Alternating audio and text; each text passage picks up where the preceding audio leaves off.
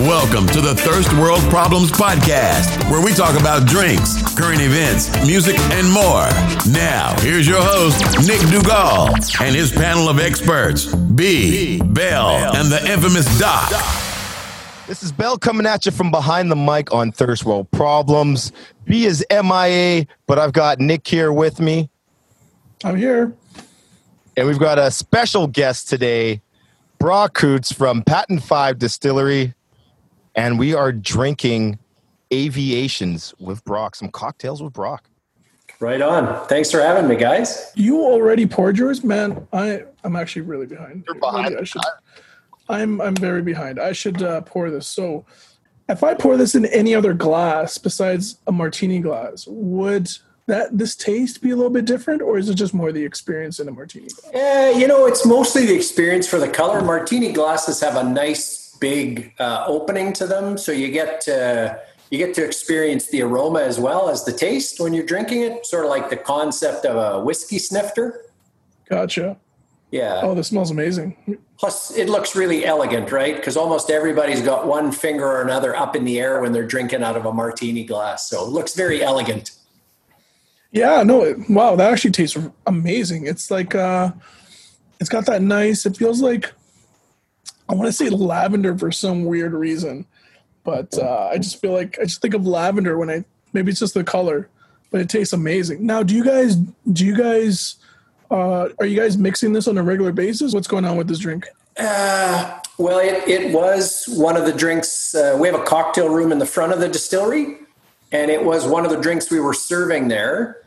But during the whole COVID thing, we've just been trying to find a niche to sort of keep in touch with our customers. Gotcha. And so about 3 weeks ago, our general manager said, you know what? There's lots of bars in bigger cities, New York, San Francisco, Toronto, doing cocktails to go. Why don't we give it a go? So we put our applications into the governing bodies, and they've approved it. And so we're selling cocktails to go. That's amazing. Yeah, it's neat. New for Winnipeg. We'll see how it catches on. I was going to say, I had a friend come in from Calgary, and she had brought with her a few of these that she got from her local bar. She's always bragging about her bar, and I was like, oh, that's such a neat idea. I haven't seen anything like that. And then after we had a discussion there, I was like, oh, I guess we do have something like that. Yeah, well, Winnipeg, we're always just a half step behind, but when we do it, we do it better. A lot of people create it, we just perfect it. That's probably right. The best way. Yeah. There we go. Yeah. Now, when it comes to the distillery, what are you guys focusing on going past this whole COVID? Well, for sure, it would be awesome to get back to normal. We opened Friday the 11th was our first day opening after 2 months. So you sort of hopefully we'll get into that rhythm of running that again. We're not running tours yet.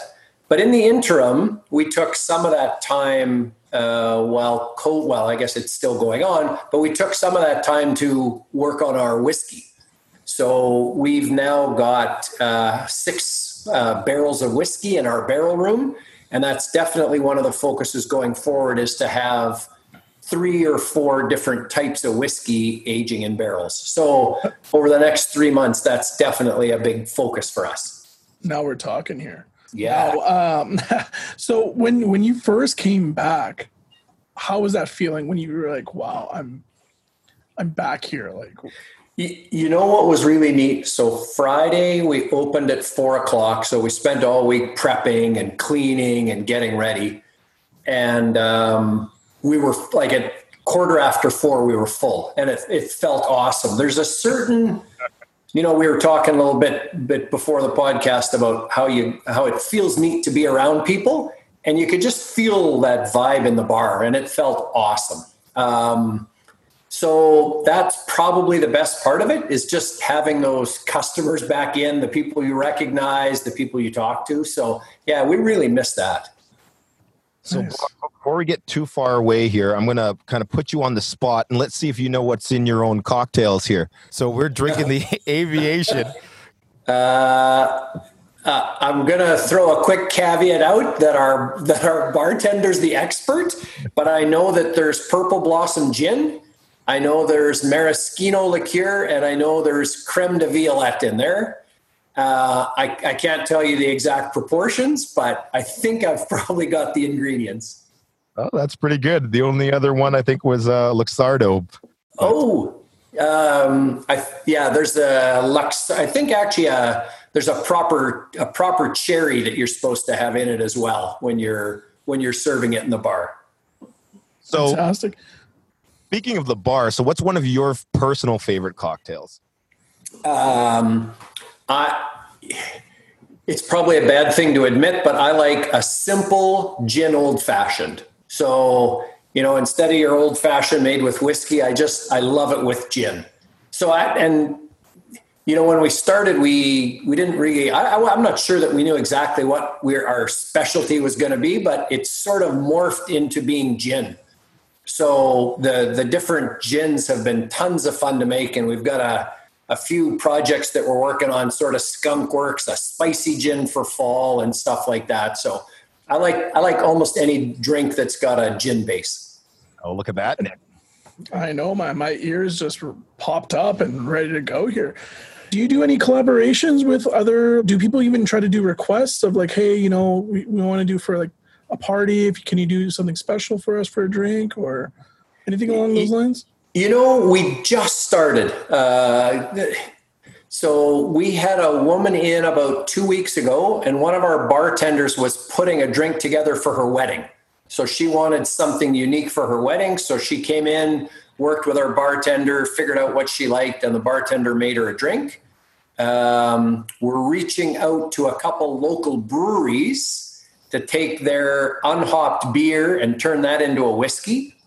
Nice. We have had quite a few inquiries from some of the coffee roasters to partner up for a coffee liqueur. So all in the works, but from concept to actually making a product is it's lots of work. Like you end up probably with 10 or 15 failures along the way. So you do have to carve off a fair bit of time to make that work, but it is lots of fun. What I'm hearing is there's taste testing going on. Plus you get to taste it. And even if it's a failure, you're still tasting almost every day. That's wonderful. Like, Belle, what would you do? Like if you could fuse something together? Obviously it has to be in the gin because, 2 against 1 right here. We love gin. Well, I'm partial to those tropical flavors. So like a nice pineapple, mango, something along those lines, maybe a coconut, a colada kind of mix. That's kind of what hits my ear. Nick, what do you think? I know you got something in mind here. Honestly, like I always think I love doing fresh watermelon in my gin. I love that. I don't know why. That's just my summer drink. Just gin, nice. It's got to be a nice gin, just with watermelon in it. I'm pretty simple like that, but it just for some reason it just hits the spot every time. Just a slice, or you squeeze it, or how do you serve it? So I put the slice in there on the edge. Yeah.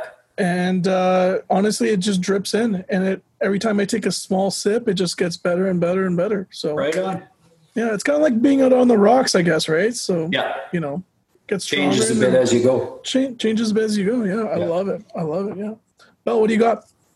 Well, I was just about to say, since I was a small boy, I've always had 2 dreams. One was to have my own radio show, and then the next was to have my own bar. So it seems like Brock is living the life right now. Can you tell us how you ended up at the distillery?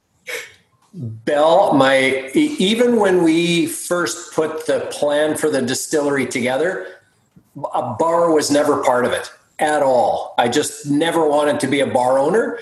And then what happened was when they were tearing the St. Regis Hotel down, there was all that oak in it from when it was built in 1911. And through an awesome coincidence, we were allowed in there to take all of that, all those historic elements out and put them in what we were going to have was a tasting room just to come in and sample our vodka and our gin and our whiskey. And then it just in about 3 months, it morphed into a bar. So it was never part of the dream, but it worked out in a really neat way. So happens for a reason, right? Yeah, I think so. Yeah. So what sorry, these cocktails hitting so nice. In a previous life, what brought you to the distillery? So what are some of the steps that I guess kind of led you down this way? Ew, boy, 20 years ago, I worked for a local IT firm, and I used to travel a fair bit. And I would always find the local craft brewery and go in and find out what their story was and what made it special in that city. And one of the brewers asked me if I'd been next door. I said no. He introduced me to the guys next door, and they had a small distillery. And until that point, I didn't even know that craft distilling was a thing. And when I saw it and saw all the copper still and whatever, I just fell in love and said, that would be really cool. And that's sort of where it sat for about 10 years. And then they made some legislative changes in Manitoba that you allowed to open one. And then about 5 years ago, I said, that's it. We're going to do it. So I quit my job and started looking for a place and bought a still and did all those cool things to actually get it up and running. What's kind of like an art to putting like distillery together? Like I feel like there's so much that you have to learn, and you just have to keep on going and going. You know, for us, we got all of our licenses in November, and it took us November, December, January, February, March. It took us 6 months before we had figured out how to make a vodka and a gin that was good enough to serve in the bar. Before that, we had worked on some really sort of tiny home equipment to try to get our gin recipe down and stuff like that. But those first 6 months were so frustrating because when it works, it's so simple. And when it doesn't work, it feels like there's 1,000 problems. So, you know, in a simple way, you heat up the wheat with water, you add yeast, and you distill it. But when things go wrong, it's amazing how many problems you can find. So I think your answer would be trial and error. We just kept at it. And even now, this weekend even, we're still trying to tweak it to make it just a little bit better. The at-home distilleries that you mentioned, do they even work? Do they make a big difference compared to, like, as a sampler to what you guys are doing now? Since obviously you guys have a bigger distillery now. Yeah. Vodka, no. Like, you don't really get a clue what your vodka is going to be like on a little small still. Yeah. But the different botanicals in gin, you get a real good idea of what flavors the different botanicals impart. And so we probably, over the course of about 2 years before we opened, we probably tried about 50 different recipes with the botanicals until we thought, you know what, we're close enough now that once we fire the distillery up, we can try 1 or 2 of these and it's going to work. So I'm hearing you say 50 different recipes, long hours for taste testing, long hours for experimenting. So when you told your family that you were going to quit your job and start doing this, how did that conversation go? Well, you know, it's one of those things where I think my wife probably thought you're crazy, but if you're actually doing something you like, then it's worthwhile. I like being an accountant, but I never had a passion for it. And when, like, there's lots of, like, the first year I was at the distillery, 14 hours a day, literally 7 days a week. And I didn't even mind going in Saturday and Sunday because I knew I was tackling a problem, or, I'm going in and something's going to work today. So craziness for sure. But when you go and when you get out of bed and you're like, okay, I got to go to work, I got stuff to do, it feels good. It feels good. And that's what everyone's kind of searching for. That's why it's kind of awesome that you had the support off the bat from your family, because I can't imagine having that discussion with. I don't think if we had really known what it was going to be like, I think the discussion probably would have been very different. But did you guys ever have any? I don't want to say crazy ideas. I think every idea might be crazy at first, but like, have you guys ever thought about like an idea where you just realize, wow, like what were we thinking when it comes to mixing something? Wow, good question. I guess what I'm looking for there is something that was just an absolute failure. And we did once. So when you're making a product, you get heads, hearts, and tails. And the heads is the stuff that comes off first, doesn't taste very good. The hearts is the stuff in the middle that's just delicious. And the tails they sort of at the end, they lose their freshness. And I thought, you know what? I don't think the tails are that bad. I think if we add the tails back to the heads, we're going to increase productivity and have a great product. And our bartender, I think, said, she tried a bottle and said, "What the fuck are you doing?" So it was clear right then that we needed to stick to what we were doing. If you're going to try to make some money by extending this, you're going to fail. So I think that was a real good kick in the butt to say, yeah, you got to keep doing it the hard way. There's no shortcuts. It's true. There are no shortcuts. Well, like I think we were talking earlier that during the time of COVID, you guys were making hand sanitizers. Is that? Yeah. Yes. And how was that for the process of like where did that come? Just is it more of just, hey, you know what, from the heart, you guys wanted to just do something that's for the people, or was it more of for your guys' own safety? Like you guys needed more just because there's just such a shortage at one point. You guys needed it. Yeah, it was never for us. We have lots of ethanol, so there's always like those heads and tails I was telling you about that aren't drinkable. They're 90% alcohol. So we always had lots of sanitizer and disinfectant. The first week, it became apparent that we had virtually everything you needed in the distillery to make hand sanitizer. So it's almost like, in a strange way, we had a responsibility to do it. So we took the ethanol that we had and we bought, and lots of people donated raw ingredients and bottles. And we just said at the start, for the first couple of weeks, we're just going to give away everything we make. So we just targeted not-for-profit agencies that were working with vulnerable people, and we just gave it away. And it actually became operationally almost impossible to do because the demand was so huge. So in the end, what we did was we just partnered with United Way, and we would ship it to them, and then they would distribute it. And then after about 3 weeks of that, we sort of ran out of everything we had, and then we had to start to buy it. Like we had to buy the raw materials. So at that point, we said, well, why don't we do a combination of donation? And if there's a market out there, why don't we sell some? And if we can sell some, and at the end of this, when the bar opens, hopefully we're actually able to sustain ourselves again. Because if you were in the restaurant biz or the bar business or whatever, and you did nothing for 2 months, it's hard coming out of it. So we were fortunate enough that we were able to sell some so that, we were able to survive.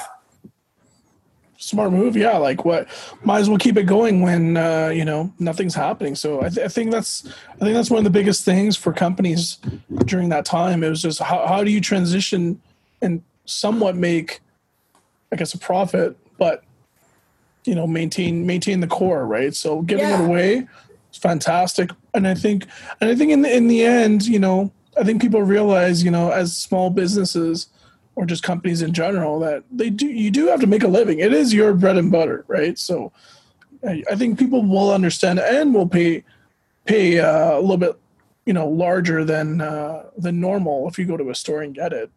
They're willing to do it just because they're willing to support local. And I think that's one of the biggest things. From what I've seen, people are willing to pay that extra just to help everyone out. So yeah, it in the end, the way it all worked out.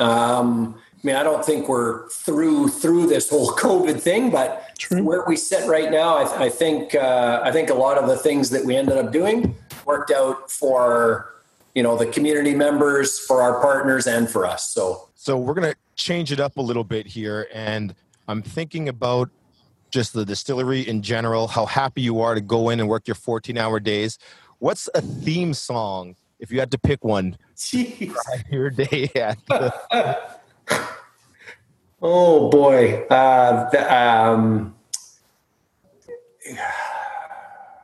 That's a good question. I thought maybe when you put me on the spot with the ingredients, that was it. But this is a tough one. I'm going to have to think. You're going to have to give me some time. I'll try to multitask and keep talking and think about that at the same time.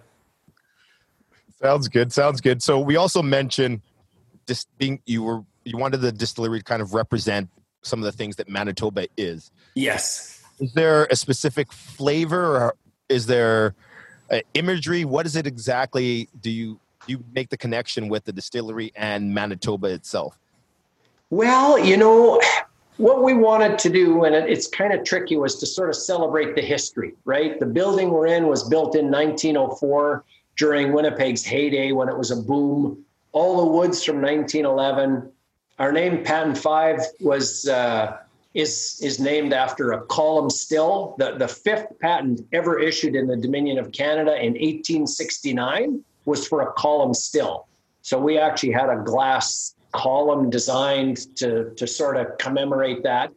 So I would say it's sort of Winnipeg's history. As we move along, we're going to have some small whiskey releases that'll celebrate Manitoba events and Manitoba people. But I think at the heart of it is Manitoba ingredients. So all our vodka and our gin both start with Manitoba wheat, grown, ground, and processed here. We source all of our water locally. Like, it's not City of Winnipeg water, it's spring water that we use that's perfect for yeast. It's sort of like Kentucky and Scotland are both known for the type of water that they use. Manitoba happens to have very similar water. Like, we've got everything here. So instead of apologizing for where you live and, it's Winnipeg and mosquitoes and floods or whatever, it's like, yeah, no, there's no reason why we don't make the best spirits. Like, some of the breweries here make world-class beer, right? So why can't we make world-class whiskey and gin out of Winnipeg? Right. So that was sort of I guess that was the idea, is to celebrate where we are. Very nice. Very nice. So what about the distilling community, I guess, here in Manitoba? Because we're still saying that it's fairly recent. So how connected, I guess, is the community? There's really, without getting into the real deep details, there's only two. I mean, there's that big one in Gimli, right? But I don't really count them. But there's one other guy named Jason from Capital K. He's been at it for about 3.5 years. And there's us. And that's it for the community. So, I'll talk to Jason 2 or 3 times a month. We see each other at different farmers markets or whatnot. We have a craft association, which includes the cidery, the winery, the meadery, and the 2 distilleries. But we're tiny. Like, Manitoba is so far behind. BC has 80 distilleries, craft distilleries. We have 2. Even Saskatchewan, which is about the same size, I think has 15. So we've got a long way to go, and I think it'll be a fun community to be part of in 5 years once we grow. But it's we're just the wineries in Winnipeg, the meaderies in Oak Bluff, the cideries in Winkler. So we're just we talk a lot, but we don't sit down and share ideas as often as it would be as I'd like us to. Fair enough. One quick question, I guess, about there being only 2. Now, I'm always told about 204 vodka, or they've got the branding of 204, like it's Manitoba with I believe it's the French vanilla vodka was one of the big releases. And yeah, but you're saying they're not part of the distilling community like that? They don't actually distill their products. They import their products. And then they blend it. So they import high proof alcohol, and they add water, and they put it in a bottle. So it's a little different than the distilleries. We start with raw materials. We start with Manitoba wheat, and we cook it and go through the whole process. So they've got a very viable and solid business model. It's just different than a distillery. Okay. When will you start doing tours? When's that? I'm guessing we had 5 requests this week. I don't know when it's like, because of social distancing, we've only got room for, I think, 21 people in the bar right now. And tours tend to be, 4 to 10 people. So we thought we'd be open again next weekend. We're going to open 3 days next weekend. And then after that, we're going to sit down and figure out what can we accommodate in terms of tours. So I'm hoping in about 2 weeks, we'll be back to doing it. People love the science behind it. They love the copper still. I mean, it's we're completely transparent. Like, here, we'll take the cover off. You can watch the fermentation. Like, you can see what's going on. So I think people really appreciate, and millennials really, I think they have a real appreciation for the fact that it's grown here, right? There's nothing artificial. It's all made right here. So tours are an important part for us. So long-winded answer to say about 2 weeks. Well, 2 weeks, okay. That's what I was going at, even with that 204 question there. I mean, the last time we were at a distillery, Nick and I, we had to drive out to Alberta, and we went to do a few visits out there. So now that it's actually tours are going on here, we can come see the products, and just on the podcast itself, talking to a lot of people about drinks. The younger crowd, I wish B was here, but are starting to get more interested into the real spirit side of things and pure products, and especially, like you said, a little bit of that Manitoba pride of, okay, I'm tired of hearing about my friends in BC telling me about all these great and unique bottles that they have. We've got some stuff here of our own. So yeah, and I mean, yeah, we'll I think I would guess in 3 years, lots of people in Canada will talk about what's going on in the distilling world in Manitoba. The whiskey that you mentioned, the barrels that you got, how long are you guys going to let that sit for? I don't know, right? So you put your whiskey in the barrel. We have some of it in. So bourbon has to be aged in a first use barrel. So the barrel is charred, but cannot have had liquid in it before. So right now we have 3 bourbon first use barrels full, and the other 3 are full of whiskey that already held bourbon. So we got some Maker's Mark and some Heaven Hill barrels that used to hold bourbon. So they'll age at different rates. And I don't know, like, we tasted it so the first batch we put away was July of last year. So it's coming up to a year, and we tasted it. And it was like, it's sure going in the right direction, but it's not there yet. So I think we'll only know. And all my distiller friends that I've talked to outside of, Manitoba say, like, when you taste it, you'll know. And on that day, you make the decision to dump the barrel and bottle it. So I don't know. I wish it was tomorrow, but I think it's probably going to be another 6-8 months. Okay. 6 to 8 months. Yeah. Okay. Yeah. I'm kind of hoping that, I'd really love to be able to pull one out of a barrel for Christmas, but I don't know. You never know. You give it a try, right? Yeah. Yeah. We've got cool plans to age some barrels in a non-climate controlled warehouse. So in winter, it's like -10 in there, right? And so the whiskey will not age at all. But in summer, it'll be like 35 degrees. And the hotter it is, the faster the whiskey ages. So this whiskey will be purely Manitoban. Like, it'll have gone through the seasons just like we do. So freeze its ass off in winter and hot as hell in summer. I think we age pretty heavily during the winter time in Manitoba here. So we do. Yeah, we do. Yeah. Yeah, I think you're right. Yeah. So Brock, as our expert here on alcohol and spirits, what's one tip that you could give to our listeners who are having to host a party in the next couple? Well, once the regulations sled back, but have to host a party. What's a tip that you can give? So I would say that if you're going to serve cocktails, have a good boozy cocktail for people, have a sweet cocktail, and have a sour cocktail.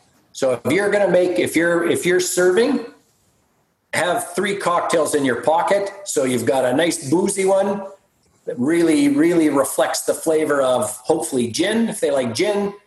A nice sweet one for people that really maybe don't like the taste of the alcohol, and a sour, a whiskey sour, or something that for people who like sour, because it seems quite distinct that people really, if they're not looking for the straight up spirit, they tend to lean heavily to sour or sweet.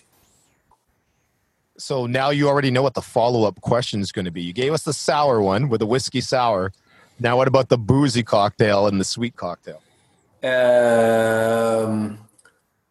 The sweet cocktail, I am going to go with our Manitoba Berry Gin, which is our original gin with Manitoba Saskatoons macerated in it, and just about a gram of sugar. So it's just got a hint of sweetness. It's called an Old Tom style gin with a little bit of blood orange cordial and a little bit of soda water. And it's a summer dream.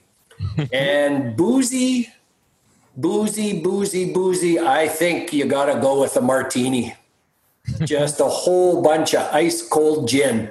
And if you want it dry, or if you don't want it too dry, add a little dollop of vermouth. But I mean, we've got people that just like 2 ounces ice cold gin, couple olives. There's your martini.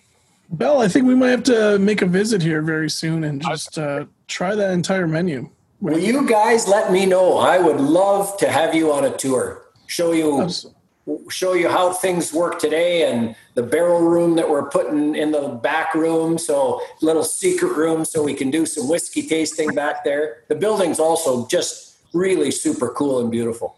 We're going to have to walk down that day because I don't think that we're going to be having our keys with us on that tour. I was going to bike there. I wasn't going to drive. Oh, yeah, lots of bike racks out front. Yeah. So outside of the distillery and outside of tasting, obviously, what are some of the things that you do to pass the time here, Brock? For the most part, I'm going to say absolutely nothing. This business is still in a young enough stage that this is what I do. I mean, I have my 3 kids are teenagers, so if they'll tolerate me for a bit, I'll do something with them. But yeah, it's still, I was at the distillery yesterday, again today, so it's pretty much every day. If I had time, I'd love to golf. Or, do something crazy like go to a bar other than ours, or go to a restaurant. But yeah, this is still pretty much it right now. So how do your kids feel? Do they understand exactly what Dad does for a living here? Yeah, they do. Yeah. In the first days of COVID, when they closed school, we had them in there helping us bottle. But they got tired of that really quickly. I tell you, it's a monotonous job. We've got a little 2-bottle filler. You stick 2 bottles under the filler, you press the button, and when it's done, you move them to the side. So they lasted maybe 3 days of doing that, and they were like, yeah, thanks, but no thanks. He called in sick. Yeah. You said it's a 2-bottle filler. So how many bottles would you go through, or when you're doing your bottling process, in like a week? In a really good week, we would do maybe 1,000 bottles. But that's a big week. That's like 2 big orders that you're trying to fill. So that's like 500 times. You reach over for the bottles that you just cleaned, you put them in. I mean, it's like, you got to see it. Like, the bottles come out, you put the cork in by hand, you put the plastic sleeve on, you put the heat gun on. This is a small distillery. I think we need to come down there and maybe roll up our sleeves a little bit. Hey, I was going to say, Bell, if you want to work there at nights, that might help them out. Gotta help the small guys, right? Support local, right? Support local. That's right. Outside of your own spirits there, Brock, is there another brand that really catches your eye, or that's one of your go-tos? I'm sort of attracted, and maybe everybody is when they're looking at spirits or whatever, but I'm often attracted by the brand, like how the company puts the whole thing together. And I look at Dillon's. I don't know if they're craft anymore. They might be pretty big, but they're in Southern Ontario near Niagara, Dillon's, and they make an awesome rye whiskey. And so many of the things that they do, I look at and think they do it right. I don't try to copy them, but I like to be sort of led by the way they do things. So they've got a few gins, they've got a vodka, they've got some whiskeys, they've got a line of bitters. Like I like the way they do things. I like their packaging, and they make a really good product. And now we've got to go to the other side of that question, because that was a very nice answer that you had there. Now, what's one spirit that you just will not touch? Yeah, I'm not a tequila fan. I don't know whether it was the occasional trip to Mexico when I was younger, but people say that good tequila is, just on ice or even neat. But it's just not working for me. So I don't know. Maybe someday I'll try one that I'll really like, but I don't do tequila. So I'll tell you, we'll probably never make tequila. I don't think I've ever had a tequila that I just never just went, wow, this is amazing. It's more of just like, I'm never doing that again. That's pretty much it, right? So. Yeah. So I'm told that if you tried really good tequila, you might change your mind, but I haven't yet. So challenge is on. Let's do this. When it comes to decisions on making different types of drinks, is there some sort of theme that you guys go based off of? Is there more of a decision being made of, what is it more just what really sells, or are you guys just going based off of what you guys are more passionate about when it comes to? I would say it's mostly about what we're passionate about. And our general manager's a bartender. She's from Scotland. She's been in the business a really long time. She's got an awesome palate, so she can really taste and say, like, that's really good. So when we make our vodka, for example, I'm going to challenge you to say it's probably unlike any vodka you've got. It's got flavor, it's sweet, but it's still quite neutral. And that's the way we make it. So we're not going to make vodka is supposed to be tasteless, colorless, and odorless. And that's not what we make. We don't sell a ton of it because people generally don't want to pay $40 for a bottle of vodka, but we're not changing the way we make vodka. I mean, it's awesome. It won Best International Vodka at the American Distilling Institute last month. Wow. It is wicked. I don't think we're ever going to sell a ton of it, but it's awesome. So we stick to the principles of that's the vodka we're going to make. And we stick that way with our gin too. It's not for everybody. It's robust. It's got lots of citrus and juniper. If you have a gin cocktail, you're going to know you're drinking gin. So a lot of the gins now, the new age gins, they're a little bit floral without a whole lot of body, but that's not what we're out to make.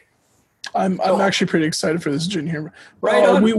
We might have to come by next week and then seriously have a try it out. Just hearing that just won me over. Yeah, you should come by. I'd love for you guys to try some of the products that we've got in the back that I would say they're not quite ready to become a real product, like our spicy gin. We've got a citrus gin. We've got some funky stuff that you can try. I'm always curious what real gin drinkers think about some of the stuff we're experimenting with. Nice. I'm in. Let's do this. Okay. All right. I'm all in. It was the vodka that caught my eye, so that sounds nice. And I like the fact that you're not chasing trends. You know exactly what it is that you're trying to do, and you're sticking to that. That's exactly what you want to hear from a spirit company, in my opinion, anyways. Yeah, we're experimenting something with stuff that I would say is trendy, but we don't want to follow the trend. If the trend is for people to drink like the hard seltzers, right, the White Claw stuff. Mm-hmm. So if the trend is for people to drink that, let's see if we can't make a bottled cocktail that just is kick-ass, right? It doesn't just taste like fizzy water with a little bit of lemon. So we're struggling with that. It's not easy, but we'll find something that's really good that you can put in a can. I'll get there. Well, that's my next question then. So with the pre-made cocktails that we had here tonight, is that something that's going to be ongoing after this whole COVID situation, or is that something that's kind of like just an aside for a bit? We want to make it part of what we do. People like convenience, right? That's why people like the canned cocktails and stuff. So this is a little different though, because this is a premium handmade cocktail to go. So that's a bit of a new paradigm, I think, for most people here. So, your friend from Calgary was bragging about what they're doing there. So maybe Winnipeggers will embrace it. We'll see. We haven't sort of properly packaged and branded it yet, because we're not sure where it's going to go. But I'd like people to say at the lake, just pull out there. We've got some punches in 750 ml bottles. There we go. And that's for 2 or 3 people. Bang, easy, tastes like just is killer. Like it's an amazing cocktail. So yeah, I hope it works. Well, even this was phenomenal. Like it was just like when you ever always see something in a bottle or a can, like you said, you're not going to get that experience. It's just more of something quick and easy. But honestly, this is probably one of the best things I've ever had in a long time. Thanks, Nick. So yeah, that was made Friday. So our cocktails last about a week. So that's another trick too, right? You can't put it in a can and ship it to Toronto and have it sit on the shelf. So we've got to figure out if it has to be consumed within a week, then people are going to have to come to the distillery. They're going to have to buy it and they're going to have to drink it on the weekend. So again, that's a little bit of a change for the way people buy and consume their spirits as well. Well, I think you're going to have busy Fridays, because this conversation actually came up yesterday. We had a bit of a barbecue and we had some drinks and stuff out and we were making our cocktails. But then once it gets busier or you get into a few drinks, you don't want to keep making cocktails and taking out the shaker. And like, if we had something ready to go, that's ideal, right? So I think the quality of cocktails probably after about 90 minutes probably plummets pretty quickly at a barbecue, I'm guessing. That's it. It's just toss something in there and let's go, right? That's right. Well, Bell's not the greatest person barbecuing, so after 90 minutes, everything tasted phenomenal. But who knows what it really tasted like. All right, Brock. This is the part that you're going to dread here. So I don't know if you've had a chance to listen to any of our interviews, but what we do is we do a gauntlet. So that means that we're going to ask you a bunch of rapid fire questions, and it's the damn you that pops in your head. I don't think I forgot about the theme song. I'm still. I'll ask you that one last. Okay, so I'll give you a minute to catch your breath here. Not a minute. Done. That's how much time. And now your first question: can you remember your first kiss? No. What's the best Christmas gift you've ever given? Given. Oh my gosh. How do you prepare for this stuff? A piece of jewelry. Can I be that vague? We'll allow it. All right, here's an easy one for you. Would you rather lose all your fingers or lose all your toes? Toes. All right. What's one movie line that you'll never forget? I'll be back. Would you rather be friends with Barbie or Jim? Barbie? That's a lose-lose. Well, what's the worst haircut you've ever had in your life? Probably the one I'm sporting right now. All of a sudden, eh? Courtesy of my wife. Girls are under the bus. Holy. On the couch tonight. What's something that you miss doing from your childhood? Just hunting squirrels in the bush. Okay, here's a nice one too. What's the last time you cried while watching something on TV? Oh, the last time on TV? I'm going to say 10 years ago and crying with laughter at The Simpsons. If you were what would you tell your 5-year-old self as a piece of advice? Stick to it. Oh, another easy one. If you could turn your worst enemy into an inanimate object, what would it be? The tree at the end of my driveway that every single neighborhood dog is well acquainted with. I won't ask for a name. None will be given. That came out quick. Oh, That seems like somebody already asked him that question. Yeah. what's one thing that's taken up too much time in your life besides from work? Planning to start exercising. And what's the shadiest place you've ever had a drink? Or skis? Shadiest place would be in a back room in a casino in Nairobi. Nairobi. How long ago was that? 18 years ago. Oh, I hope you're going to say like 6 months. And then for the last question, I meant to ask you earlier. You had mentioned that you started to win some awards now for your spirits. Could you just tell our audience what it feels like now to start to be validated from chasing this dream? You know, I think that's the best part about making spirits is, so we submitted the spirits to the American Distilling Institute mostly for feedback, right? Just to say, are we going in the right direction? Are we on the right track? And when our vodka was best in class, double gold or whatever they called it, it felt like somebody said, you guys get it. Like, you're doing a good job. But we get that when we're at a market or somebody walks in and says, my friend was in here the other day and they said your gin's the best gin they ever tasted. It makes your day. Like, it doesn't matter if your last distillation or your fermentation was like crap. It's like, yeah, like, we kind of know what we're doing here. So yeah, it's totally what keeps you going, because without that, I don't know what would keep you going, right? Fair enough. That's awesome. And now, can you tell some of our young listeners why they need to come by the cocktail room, why they need to be drinking Patent 5? The room is so inviting, and I think everybody feels so welcome in there. It's such a good time. Like I told you, when we opened Friday for the first time in 2 months, just the laughter and the feel, it's just got a cool vibe.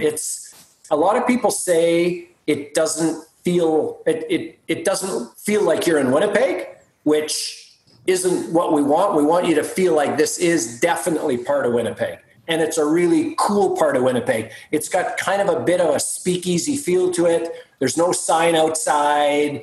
And I want people to come and say, wow, man, have you heard about this place? I just went there last night. I had an awesome time. Bartender made the best drinks. Everybody was having fun. The space is so cool. That sounds like a dream. You already got Nick coming down next week, so I think we are going to come by and visit and maybe even get in the back there and show people exactly what they can expect here in Winnipeg, because that's the exact vibe that we've been chasing for a while. Awesome. Please do. Like, I'm serious. When you guys send me an email, you want to come by anytime, day or night, I'd love to have you around, show you in the back, show you what we do. Absolutely.